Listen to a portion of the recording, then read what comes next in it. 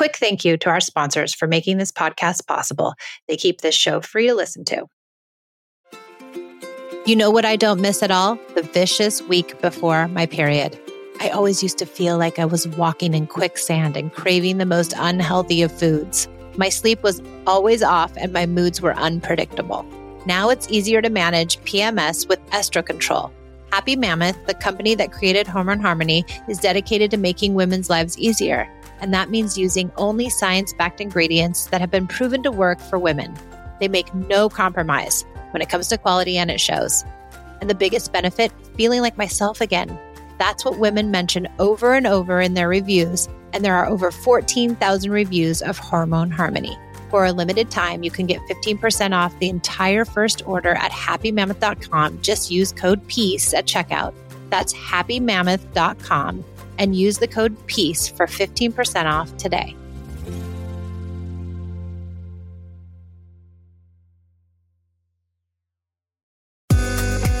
I'm always looking for healthy snacks for my daughters who are on the go. I need things I can quickly grab and be assured they aren't full of junk.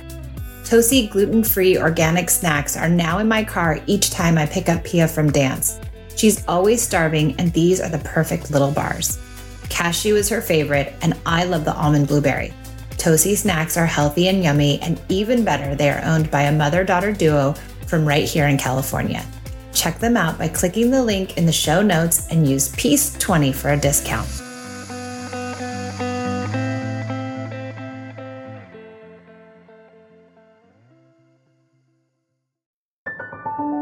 I came to parenting with everything I learned in childhood: yelling, punishing, controlling, and shaming.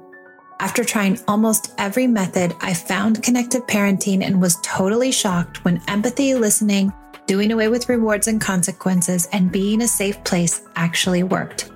It moved the behaviors of my children, and it felt good, especially with my very strong-willed and highly sensitive oldest daughter.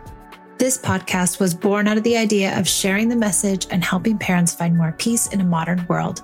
Welcome to the Peace and Parenting Podcast. So glad you're here.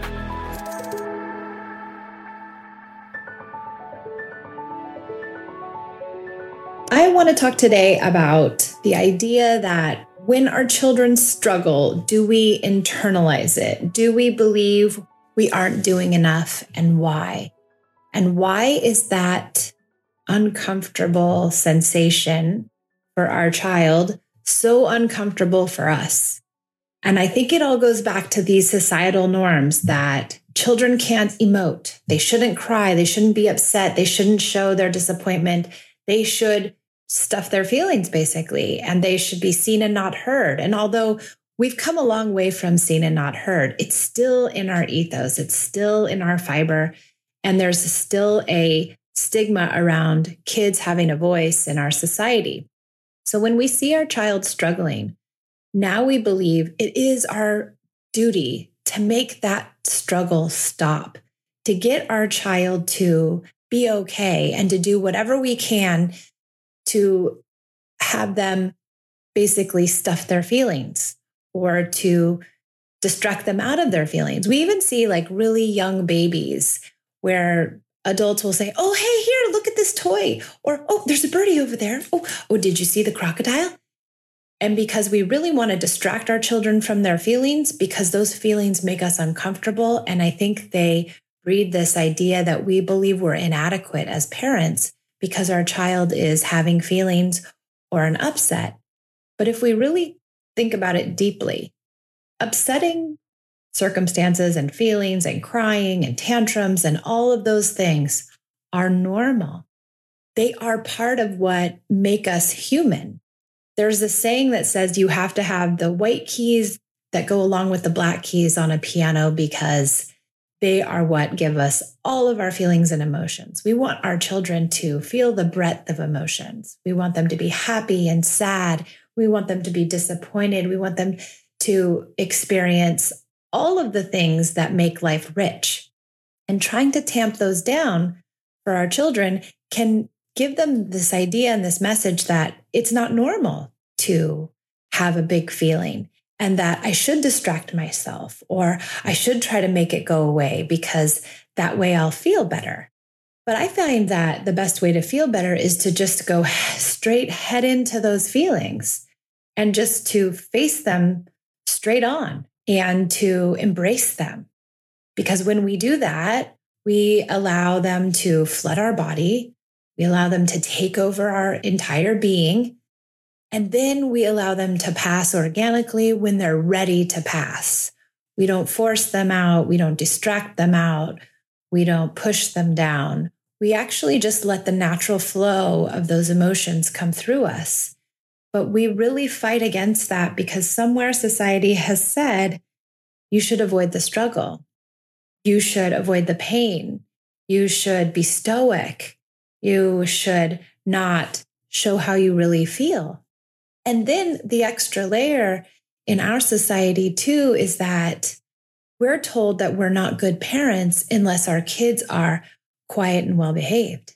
And if we have quiet and well-behaved, then we're revered as these incredible parents. Oh my gosh, you're such an amazing parent. Your child's so well-behaved. They're so polite. They're so kind. They're so loving.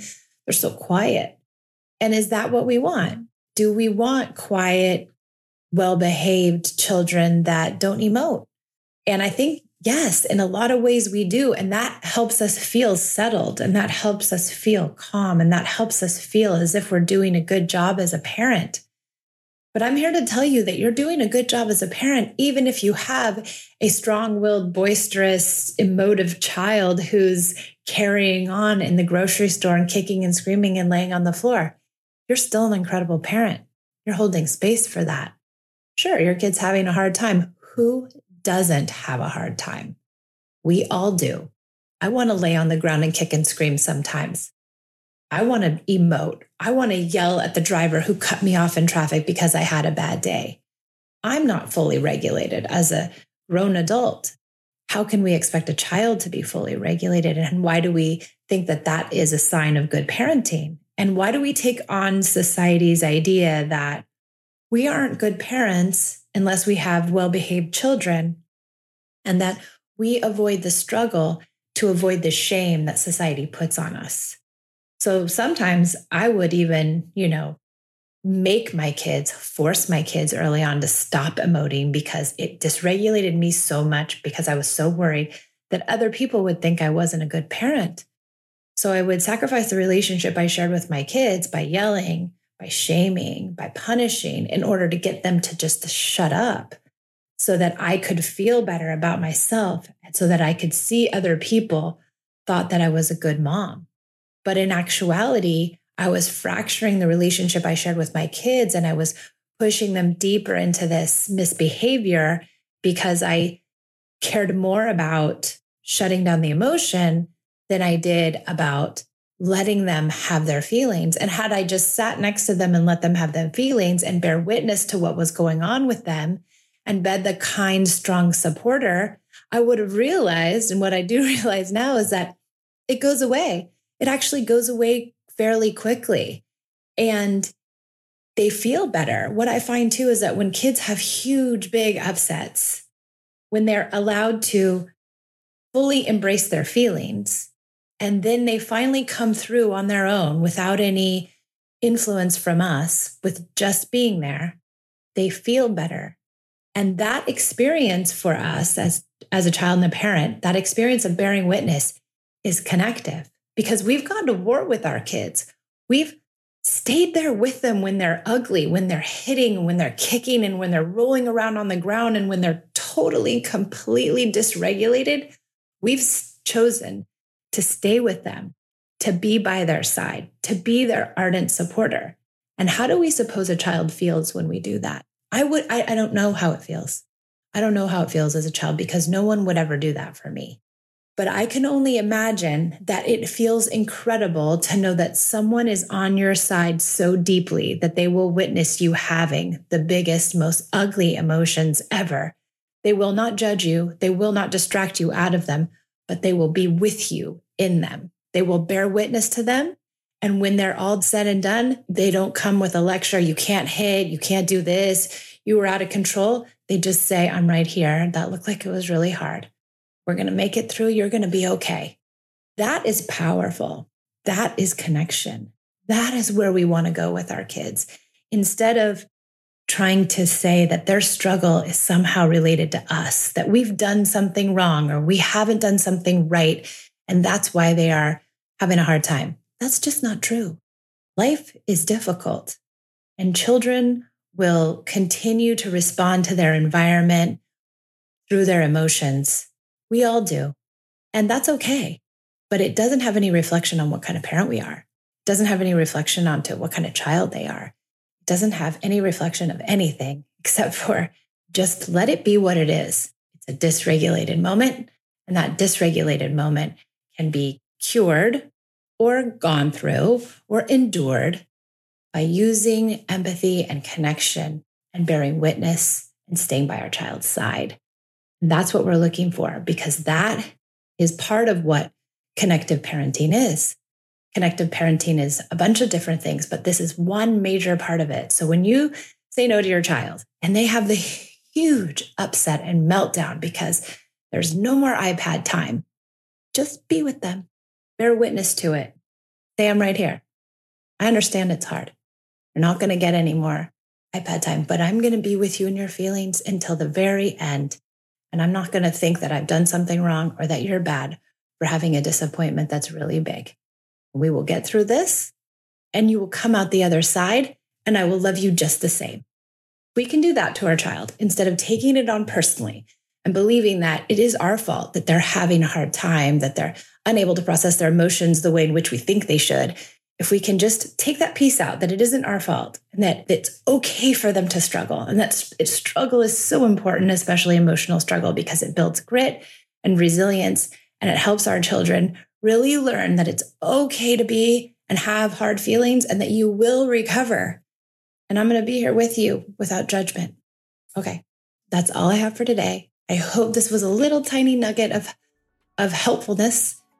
I'm so pleased that the Peace and Parenting podcast is growing and we've got so many new listeners, and I would love for the new listeners to leave a review or a rating. It would so help us stay in the rankings. We've been in the top 50 for the last month and a half, and I'd love to stay there. And part of the reason that we've gotten there is because of all of these lovely ratings and reviews. So if you could take a moment to leave a rating and a review wherever you listen, I would be greatly appreciative. Okay, thank you for joining me on the Peace and Parenting podcast, and I'll see you next time. My one-on-one parenting sessions are designed for us to dive deeply into your own personal parenting struggles. I wasn't being who I wanted to be as a parent, and I was often just really at a loss for what to do in situations that felt really hard. That's where we were when we started. We unravel those struggles using connection as opposed to resorting to punishments and threats and bribes. I teach you how to make that change. Myself and my husband just didn't really know how to connect with our daughters. It was like a complete paradigm shift from what we were doing that was very obviously not working into more, how can I be the best parent you need me to be in whatever situation we find ourselves in? Let me help you find more self-regulation so you can have the calm household that you always wanted to have. And now I'm like, duh, why didn't I learn this sooner? Become my private client today to find more peace in your household. Go to courses.peaceandparentingla.com/private-sessions to find out more information. Well, I'm so glad we found you. Thank goodness for Instagram.